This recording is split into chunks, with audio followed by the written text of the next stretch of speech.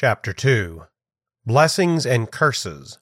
Sermon 150, preached Friday, the 28th of February, 1556, on Deuteronomy 27, verses 11 through 15.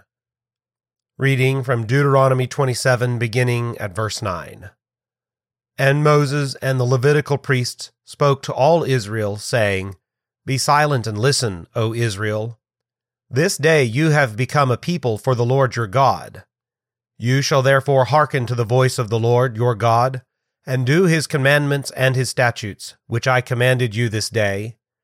Moses also charged the people on that day, saying, When you cross the Jordan, these shall stand on Mount Gerizim to bless the people, Simeon and Levi, and Judah and Issachar, and Joseph and Benjamin.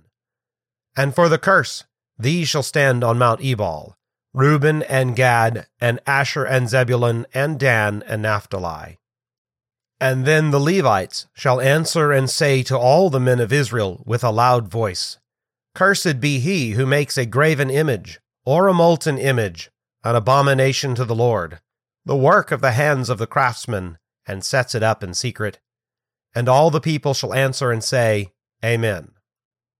We saw yesterday how God intended that the favor he showed unto the people of Israel should be acknowledged first by solemn sacrifice, and second by the erection of a monument, so that it might be known that this land was not purchased by the hand of man, but was given by God to that people for an inheritance. But now we have another commandment, by which God meant to bind the people unto himself in another manner. Indeed, he had done so already, but because men are so difficult to root down, and because they cannot be bound by too many bands and cords to hold them to obedience, God had ample reason to add what is set down here in order to keep them better under obedience. The usefulness of blessings and curses. We have already dealt with the fact that when God gave his law, it was a mutual covenant, and just as he bound himself unto the children of Israel to be their God, so also the people of Israel bound themselves to be his people. Here, however, an additional confirmation is given, to ratify that first bond the better. God ordained that when they had passed over Jordan, the people should divide themselves into 2 companies, and that 6 tribes should stand upon Mount Gerizim, and the other 6 should stand upon Mount Ebal over against them, so that the ark of the covenant and the priests should stand in the midst, and that those who were on Gerizim should bless, and those who were on the side of Ebal should curse. Now we shall look into the content of the curses and blessings later on, as we deal with the chapter. Note at this point, though, that God, in order to encourage the people, not only delivered his will to them and said, You shall walk thus, but also added to it, You will not serve me in vain, and your pains will not be lost, for I will cause you to prosper, and it is for your own welfare that I would have you to be subject unto me. I seek after no profit or advantage by this, but it is for your own benefit and ease that you should cleave unto me in keeping my commandments.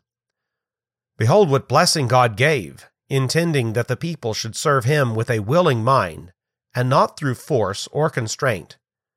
Again, because men are so stiff-necked that they cannot stoop down without raising a ruckus, and because, on the other hand, their lust carry them away in such a headlong manner that they quickly forget what it is to serve God, and act like wild horses that have broken loose, threats are here added. Take heed how you offend me, for vengeance is ready for those who despise my law. Thus you see the curses that we shall take up more fully in the 28th chapter, but Moses touches on them here by way of example. Now it would have been enough for God to say, Whoever will serve me in keeping my law, he shall be blessed, and I will make his whole life prosperous for him. If God has once promised to recompense those who serve him, it ought well to suffice us. What would men need to say in their own behalf? Similarly, seeing that God pronounces a sentence of condemnation upon those who transgress his law, considering that the judge has spoken, no man ought to reply. What need is there, then, for men to ratify what God has said, as if his word were not of sufficient strength and authority in itself? True it is that God well deserves to be hearkened to, and whatever he says is an unchangeable decree. All the same, he wants men to witness outwardly that they accept what he wills us to follow. He wants us to acknowledge the favor offered to us, and to declare that we are assured by faith that he will not deceive us in promising us prosperity when we endeavor to live according to his word. God, therefore, will have us to agree with him, that we also confess in humility and fear that there is great reason why he should punish all those who despise and overthrow his righteousness and commandments. And when he threatens them, we may not think that it is in vain, but that in the end they will feel the execution of the sentence. God, therefore, in this respect will have us to say, Amen, both to the promises he makes to those who keep his law, and to the threats he denounces against all those who are rebels and despisers of him. So then, we have now made a good entrance into the understanding of this place. We shall more fully treat of the blessings and cursings when we come to chapter 28, and it is better to handle them there because that place is more fit for it. It suffices to know in a word that when God offers his favor to those who obey him, it is to the end that they should serve him, not through constraint, but of free goodwill, knowing that it is for their own ease and welfare, and again that on the other hand, such as are of their own nature given over to their lustful desires, and take to themselves a lawless liberty of living wrongly, must be restrained by such fear that they see they will not escape the hand of God, but that in the end they must come to account. So you can see what we have to bear in mind, in a word, until we come to handle the matter more at large. Blessings, conditional and unconditional. Let us then note well that God thinks it not enough to have spoken himself, but he will have us also to agree, as it were, in one melody with him, as we noted earlier. This is to show the faith we have in his word, which consists in these 2 points, namely, that we embrace his promises and hang wholly upon them, and second, that we tremble as often as he gives us any sign of his wrath, so that we are not dense or drowsy, or so hardened that he must strike us with heavy blows before we feel his anger, but that we prevent this by endeavoring to obey him, and avoid his vengeance as much as we can. Now then, the blessings in this place are conditional. For example, blessed is he who observes the law of God, who maintains his service purely, who is not given to superstitions and idolatries, who does not abuse his holy name, and observes the day of rest and all other ceremonies, who honors his father and mother. The blessing, I say, is matched with condition, so that if we serve God, he will show himself liberal to us, and we shall not lose our time. But all these blessings depend on the fact that God of his free goodness had chosen this people so that they were not to rest on this point as if to say, Blessed is he who serves God. For after all, no man discharges himself of his duty, as we have already declared, and as we shall see further in the end of this chapter. Seeing then that we are all sinners, even including the faithful, so that when we endeavor to walk uprightly we still make many false steps, what will become of us? It is certain that we should all be deprived of the hope of salvation if we had nothing else to lean upon than our own righteousness. But as I have told you, the conditional promises here depend on the fact that God has received us for his people and wants us to take him as our Father. This is grounded on nothing other than his mercy. So then, we must be thoroughly persuaded that God will take pity on us, even though we are wretched sinners and do not deserve to be pitied. He will receive us as righteous and accept us, even though we deserve to be rejected by him. And although we can hope for nothing but utter confusion, yet notwithstanding, we are assured of the inheritance of salvation because we are his children. We must be thoroughly persuaded concerning this point. So then, seeing that God has chosen us out and set us apart for his service, we may not take license and indulge in all manner of wickedness, but rather we must endeavor to obey him. For this reason we must be quickened and pricked by his promises to serve him. In this way, we can see how the conditional promises are not in vain with respect to us when they are grounded on the freely bestowed goodness of God, by which he receives us even though we are not worthy to be received, not imputing our vices to us. Although there are many stains and corruption in us, yet he hides them and does not call them to account. And so we see now how God encouraged the people of Israel to be of good comfort. For if he had begun in this manner with them, saying, "Serve me, and you shall be well recompensed for your labor," if God should speak this simple word to us, alas, what could we do? For even when we should try to serve him, we should be very far from the perfection that he commands. Those who should run best would be but in the middle when they should have come to the end. All of us would be discouraged rather than have a good heart. But we must join both things together. 1, that he will not deceive us in anything, and 2, that he binds us to serve him, and declares that he will bear with us in our infirmities and not deal severely with us to pay us as we deserve, but will use a fatherly goodness. Now on this basis we may be of good comfort to serve him, when we may say, "Surely it is true, Lord, that I do not discharge myself of the 100th part of my duty towards you, but no matter what, you will not fail to accept me, because you do not respect what I do, but take a pleasure in me as in your own child." You see, then, how God pardons us, and does not regard our faults and imperfections, which are in the service we yield to him. When we serve him of a sincere good will, and not hypocritically, he likes all we do, and rewards us for it. Since we hear this, let us take pains, and receive the bridle into our mouths, as they say, and press on. And even though we are hindered by the vices of our flesh, yet let us force ourselves to go further. And why? Because we shall not lose our labor. Thus you see what God means. We perceive his inestimable goodness in that of his own good will he offers his promises to us. Although he is in no wise bound unto us, as we have seen heretofore, his will is to win us to himself by all the means that he may. Now he repeats this point again, and that is done because of our sloth and negligence. For that reason he adds this aid, and all for our profit, for what is he advantaged thereby? Will he gain anything by our service? Let us defy him to the utmost. What will that hurt him? But he will possess us for our own welfare. The rewards of faithful works. And with this he shows us also what mind is requisite for observing his law properly, which is that we come willingly and yield ourselves to him, and place our whole felicity and joy in serving him, and put this sentence into our hearts, that where our treasure is, there will our hearts be also. You see what we have to notice touching the first point on the blessings. In effect, then, what is it that we have to do? Although nowadays we do not have the ceremony spoken of in this place, yet the substance of it must be in force among us, which is that in seeking to serve God, we must have an eye always on his promises. Behold, our God calls and allures us unto himself. And how does he do so? He might have commanded us in one word, saying, "You owe all to me. See therefore that you discharge yourselves as I command." But no, he bears with us and displays a fatherly goodness toward us in saying, "My children, I will not have your service unrecompensed.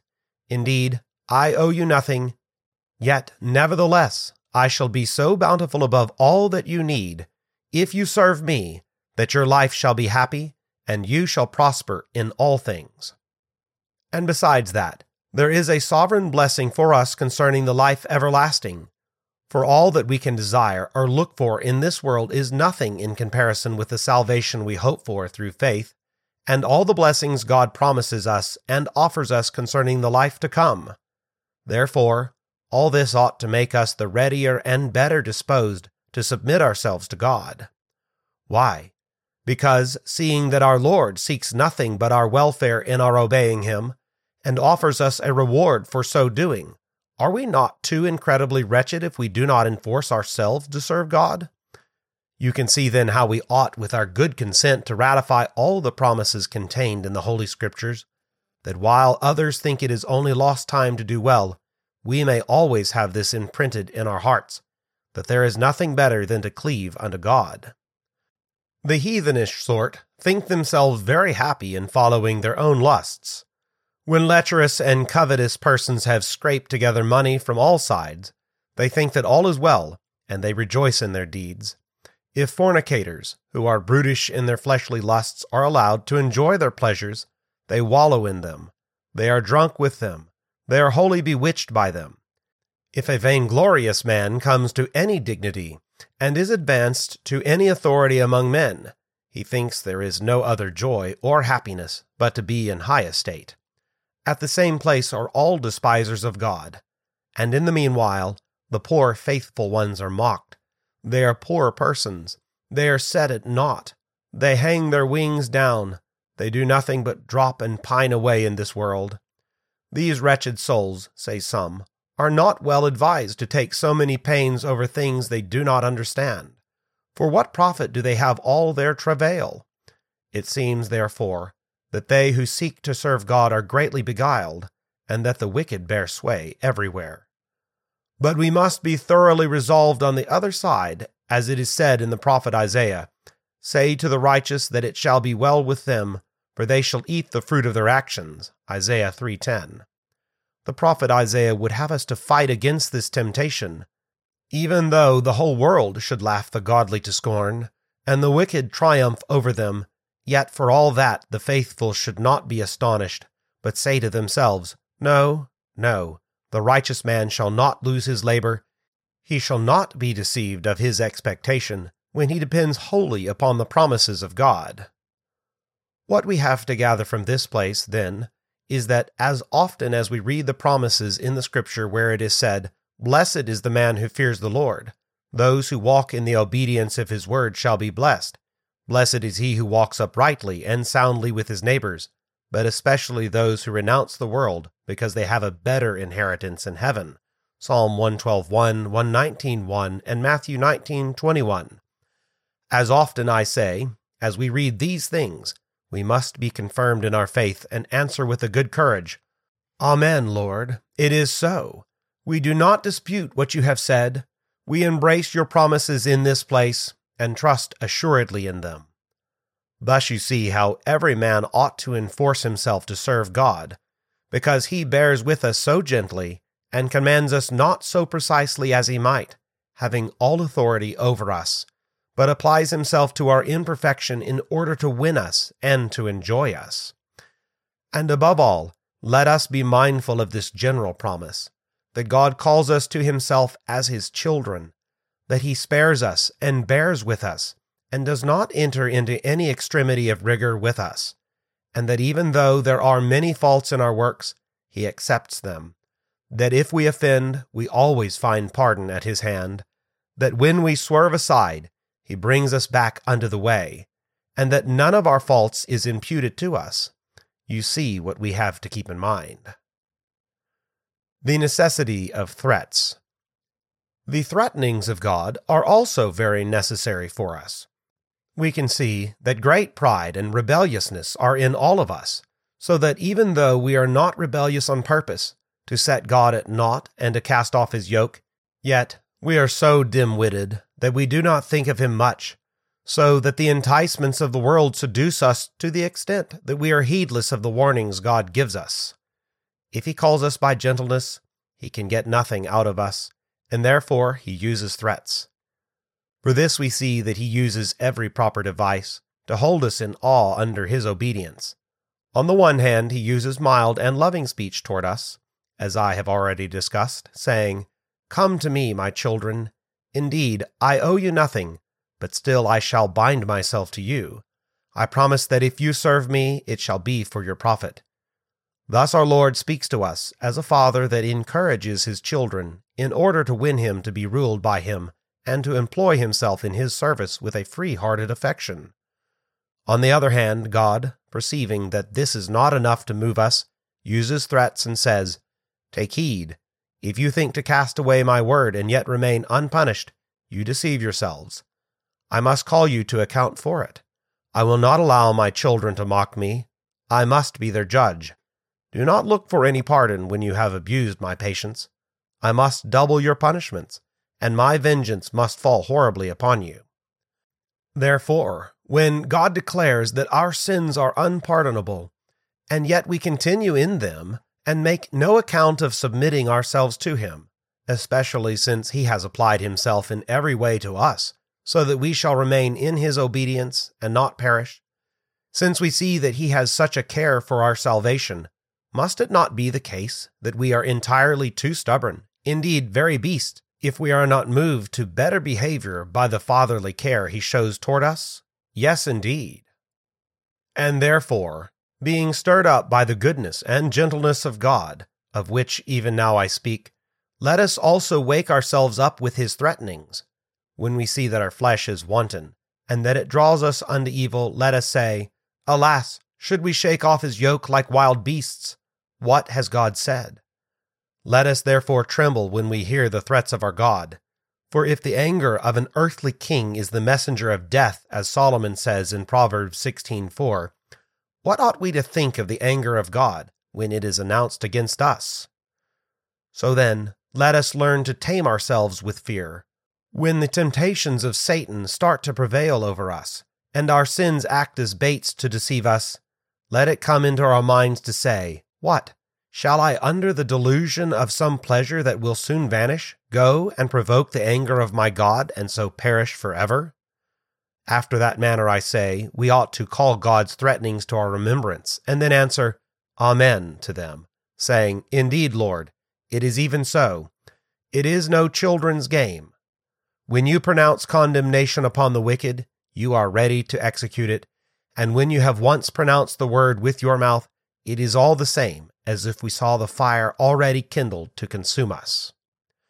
In this way, I say, we ought to receive all the threats God utters against us, for that is the best means to teach us to observe the law. I mean, as far as our weakness will allow it, for, as I have told you, it is not possible for us to come to total perfection as long as we are enclosed in this flesh of ours.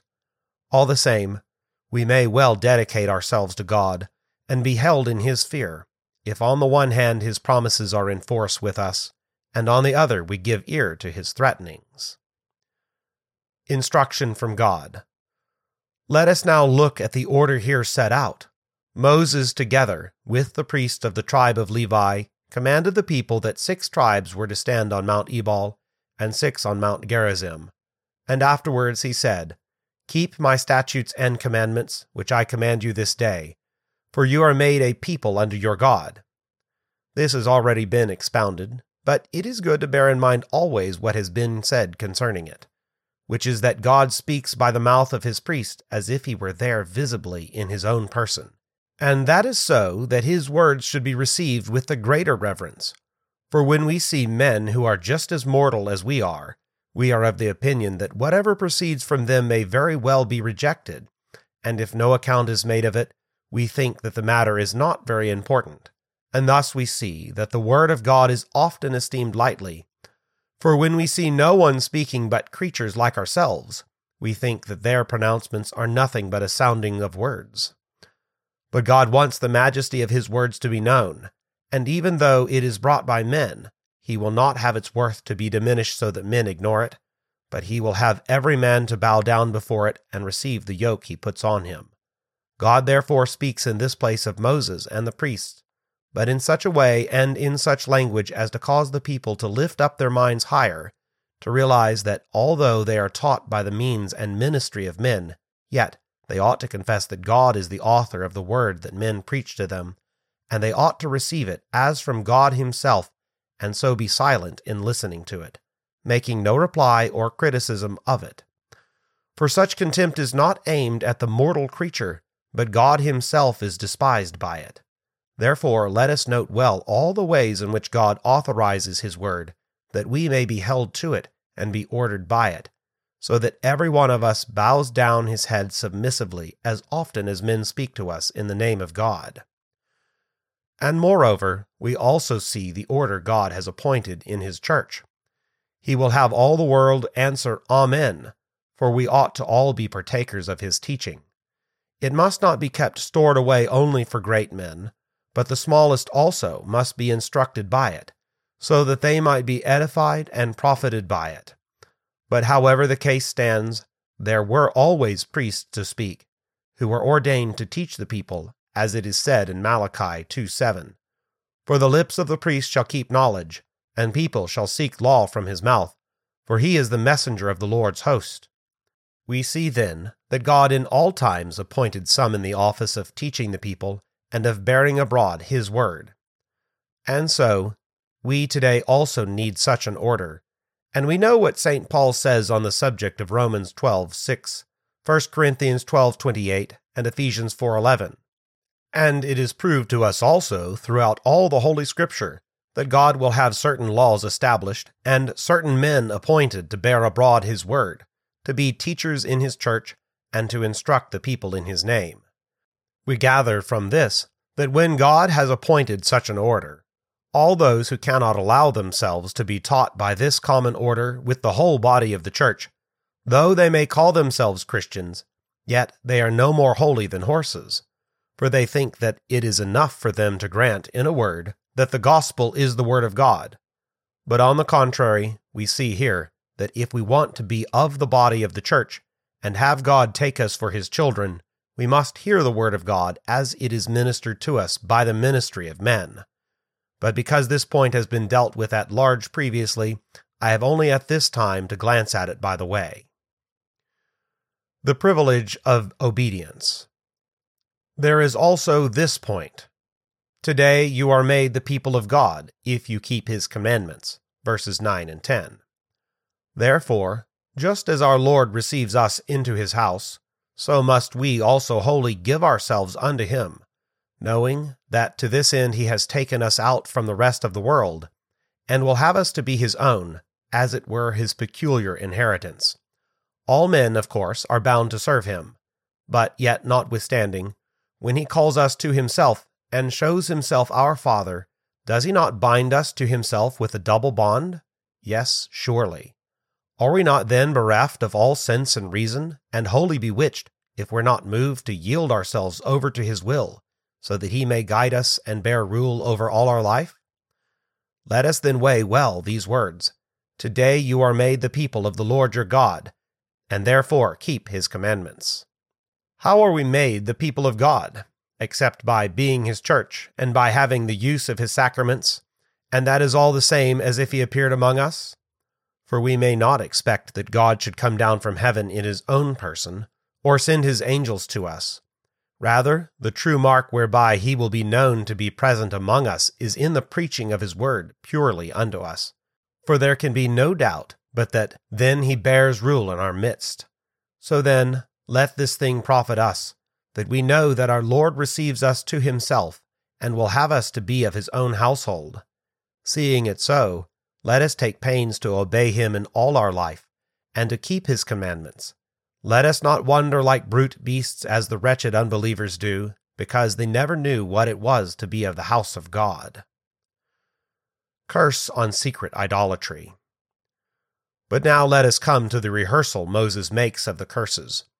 First of all he says, Cursed is he who makes an idol, or any molten image, or any carved image. All this is abominable to God. And cursed is he who puts it in any secret place. And all the people shall say, Amen.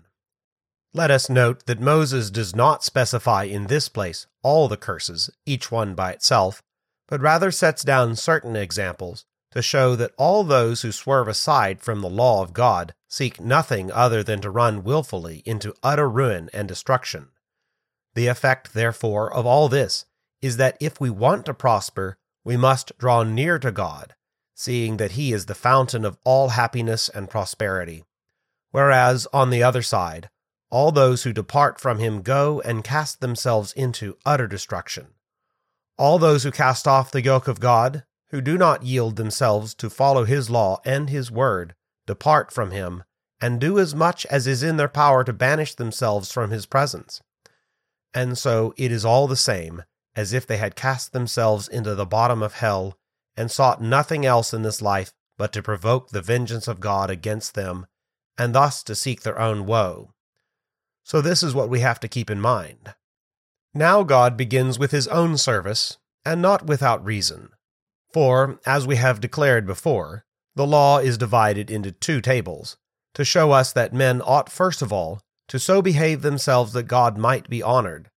This is the first and principal duty that we ought to perform, because we are his creatures, and because he has fashioned us for his glory. Let us work toward that end, and let our lives be lived with reference to it, that the first table shows us briefly how we ought to behave ourselves towards our God. This is the reason why God now says in these curses, "Cursed is he who makes an idol." But as I have told you before, Moses only rehearses certain curses so as to comprehend the whole in one part, as we have seen examples of. In effect, therefore, when it is said, "Cursed is he who makes an idol," it is the same as if Moses had in general pronounced a curse upon those who falsify and corrupt the service and worship of God. It is as if he should say, "You know how and after what manner our God wants to be worshipped by us. Whoever invents any manner of idolatry, whoever devises any manner of superstition, makes idols." And that is not to serve the living God, but rather to follow their own fancies and imaginations, and therefore they are all accursed. You see then how we ought to expound this place. It was Moses' intention to set down for us here such a specific instance as would cause us to see most plainly an intolerable corruption of the worship of God. For when God is misshapen in any painting, or in any puppet, or in any other piece of wood or stone that men use to represent his image, and say it is a resemblance of him, this is a thoroughly gross and outrageous affair. Unfortunately, men do not share this opinion, as we see in popery, when men say, "Lo, yonder is God, even a remembrance of him." It seems that they are so brutish that they think there is no divine majesty in heaven unless it is represented in the shape of an idol. In contrast, however, those who have had a taste of what God is, and have heard any syllable of his word, where it is said that God is an immortal and infinite spirit, the fountain of life, such men know that it does immensely great injury to him to represent him by a dead thing, and by a corruptible creature, to give his name to a mere puppet, as if he were but a creature, and less than even we. Those, therefore, who have even a slight taste of this doctrine abhor the setting up of any idol, and the notion of serving God by going to one. They abhor the notion that any should pray to a dead thing, or look for health from anything that can do nothing, neither good nor bad. Therefore, if this were well marked, we should find that Moses intended in this place to make idolatry more detestable, according to the rule we have heretofore expounded. Yet, notwithstanding, we have two things to note in this place. The first is that God cannot permit his infinite majesty to be represented under stone, wood, painting, or any other creature in the world. This being the case, what must we do when the representation is introduced in the very worship of God? We ought to lift up our minds above the world, and know that we may neither attach to nor make any idol or puppet of him, for he cannot abide it. This is one point to be noted. Secondly, we must also note that God will not be served or worshipped after our fancies, but he will have us to walk according to his word, without adding anything hereto, or taking away anything therefrom, so that all the inventions of men are equivalent to so many idols. They think that God will be pleased with what they do, but this is simply a bare guess on their part, while they ignore what he has said he desires. Therefore, they are really serving their own selves, and not the living God, for he has given them a rule to live by. In sum, all of their so-called worship of God, deviously drawn up after their own fancies without warrant from God, for they cannot say, "This he commanded me," are but idols of their own forging. Let this be well noted. Now let us consider how God says, "Cursed is he who forges idols." Papists take pain to trudge from altar to altar, mumbling their prayers before their images, decking them out with candles, and performing other rituals. And if a man tells them that God dislikes all this, it angers them, and they fall to railing against God himself. And although they think they are winning a score of heavens, every step they set out is a casting of themselves into the gulf of hell. And why? Because no matter how fair their replies, yet the judge pronounces this sentence upon them: "Cursed are all they who make idols. Let them go and seek their wages at the hands of the devil. our Lord has already pronounced his sentence, which is contained here, "Cursed are all idolaters." Now someone may say that it is no great harm when a man acts from a good intent, saying, "I think it is good. I believe it is well to do so." All the same, God detests every bit of it, because it is a forging of a new God when men turn themselves from the pure simplicity of the worship of God to devise this or that. Although they think to do well, yet they are accursed. And why? Because God dislikes and condemns what they do. After all, it is not for a mere mortal creature to promise this and do that to himself, but God must promise and we must answer Amen. And similarly, when he threatens, we must be confounded, and every mouth stopped before him. We must have audience, and we must receive his threats and confirm them, as I have told you. And here mention is purposefully made of a secret place, to show that although a man might not be convinced before the eyes of the world, yet he is surely guilty in the eyes of God, for the heavenly judge will find him out well enough. Therefore, let us not beguile ourselves, and think that we can escape and remain unpunished just because men do not reprove us and convict us of the evil we have done. For we may well seek refuge in a hiding hole, but God will find us out, seeing that he says, "Cursed is he who makes any idol and puts it in a secret place." And again he says, "It is an abomination unto the Lord," to show that men must not beguile themselves by standing upon their own opinion or upon the judgment of the world. It is enough that God says, "Such a thing displeases me." Even if the world likes us, we gain nothing thereby. So then, let us take heed that we frame ourselves to the will of God, in such a way that this world cannot carry us away, and so that we serve neither our own lusts nor those of other men, but submit ourselves always unto our heavenly Judge. Thus you see what we have to bear in mind. For when it comes to the service of God, we must not look to see whether there are any witnesses of our doings here below, for even though we may deceive the whole world, yet God sees us, and we cannot escape his sight. Whatever lurking places we may have, let us know that our condemnation is ready at hand. And so, let us order our lives so that God is served and honored, not only with our feet, our hands, and our eyes, but also with the service of our hearts, that is to say, with all our affections, and with all our thoughts given over to him. And to conclude, we are taught that the service of God is called spiritual for a good reason, John 4:24. And we may understand from this that it is not enough for us to do him reverence before men, by kneeling down and by using other such ceremonies, or by abstaining from idols in the sight of men, but also in secret when every man is withdrawn into his secret place. Even then we must vow him for our God, and all our affections must be held under his obedience. And we must have the purity that St. Paul speaks of, namely the obedience of faith, Romans 1:5, by which every one of us may dedicate and consecrate himself wholly unto God. Prayer.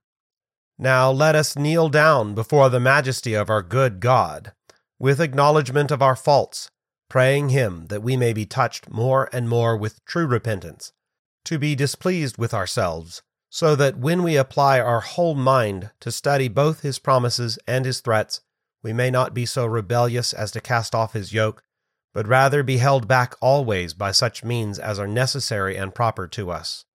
Let us pray that we may yield to him as willing servants, so that just as he of his free goodness has called us to himself, so also he may guide and govern us by his Holy Spirit, that we may give ourselves over to him and serve him in humility and fear, embracing his promises and trembling at his threats.